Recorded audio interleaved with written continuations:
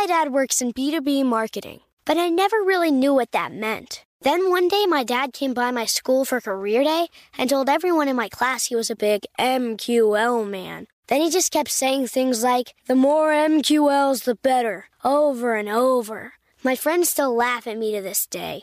I think it means marketing qualified lead. One thing's for sure, I'll be known as the MQL man's kid for the rest of my days. Why couldn't you just be a fireman or a lawyer? Why? You ruined my life, Dad. Not everyone gets B2B, but LinkedIn has the people who do. And with ads on LinkedIn, you'll be able to reach people based on job title, industry, likelihood to buy, and more. Start converting your B2B audience into high-quality leads today. We'll even give you a $100 credit on your next ad campaign. Go to linkedin.com/customer to claim your credit. That's linkedin.com/customer. Terms and conditions apply. LinkedIn, the place to be, to be.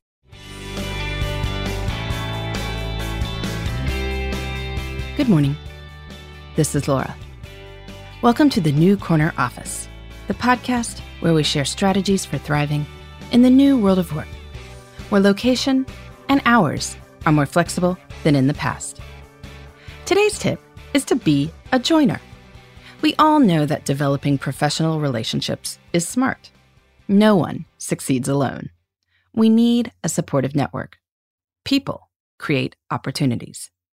Joining existing professional communities and get-togethers is a great way to grow and deepen your network.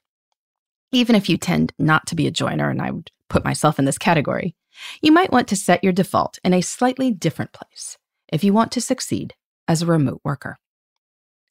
When you work in an office, you have a natural professional community. You work side by side with people 5 days a week.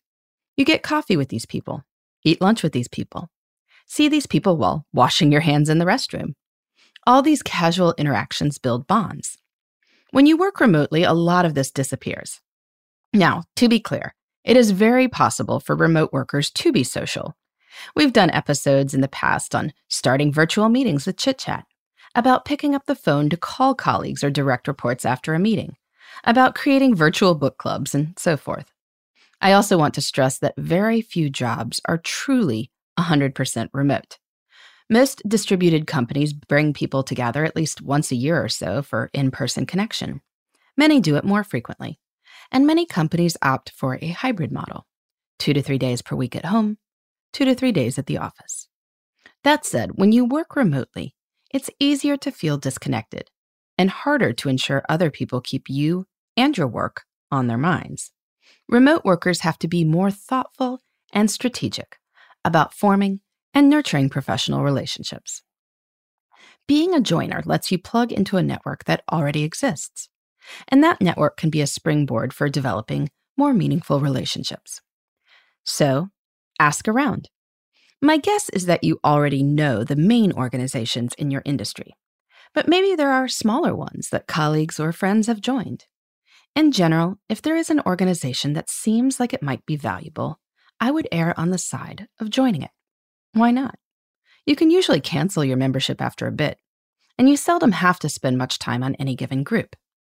But it might be worth trying one out to see if it's a real winner. And the good news is that if you work from home, this can feel like a little bit less of a burden, even if you are introverted, like me. After a long day of talking to people in person, I usually want to go sit in a room all by myself. I do not want to go to another meeting and wear a name tag, even if cocktails are involved. But if I've been by myself in my office all day, that's a different matter. An afternoon Zoom call with a few professional acquaintances can be a nice change of pace and a chance to say hello. So, try it out. One good way to get involved quickly is to volunteer with any annual conferences, even if they are virtual these days. You'll get to know the leadership and the big-name people who are invited to present. This can be a lot of networking upside for a small amount of work. Then, as you see how things operate and what the needs might be, you can see how you can make the group even more useful to you. You can suggest an event or organize it yourself, whether that's a Q&A with a favorite author, a class about a particular skill, you name it. You might also consider joining some groups that are not specific to your industry. One upside of local chambers of commerce or professional women's networking groups and the like is that you meet people in lots of different lines of work. This can help build an even more robust network with future investors for your startup, clients for your business, and maybe even a future colleague in a new career. That's a lot of possibility for attending a lunch every other month. So, on the margin, be a joiner. In tomorrow's episode, we'll talk about work friendships, which is a slightly different matter. While with friendships, I suspect that people do better with a small number of tight acquaintances versus a big pool of more tangential ones. This is not always the case with professional networks. Joining multiple groups lets you take the pulse of your industry and learn about all that's going on. And there's not a whole lot of downside to that, so it's probably worth the membership fees. In the meantime, this is Laura. Thanks for listening, and here's to succeeding in the New Corner Office. The New Corner Office is a production of iHeartRadio. For more podcasts, visit the iHeartRadio app, Apple Podcasts, or wherever you get your favorite shows. Hey listeners, I know you love mornings. And with nearly 300 beaches in Puerto Rico, each one is a reason to wake up early and catch a picture-perfect sunrise. Puerto Rico has nearly 300 miles of coastline, and the island's diverse geography offers everything from secluded coves with white sand and crystalline water to stunning black sand beaches and beaches perfect for water sports.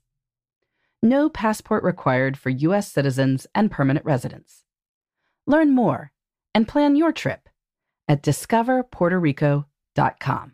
Whether you're a savvy spender maximizing your savings with cashback rewards, a thrifty rate watcher seeking the lowest interest, or a travel enthusiast looking for extraordinary perks, Kemba Financial Credit Union has a visa to complement your lifestyle and unique needs. Apply today at Kemba.org to unlock a limited-time 2% cash back on purchases and pay 0% interest on balance transfers for an entire year with a new visa from Kemba. You deserve a card that works for you. Restrictions apply. Offer ends June 30th, 2024.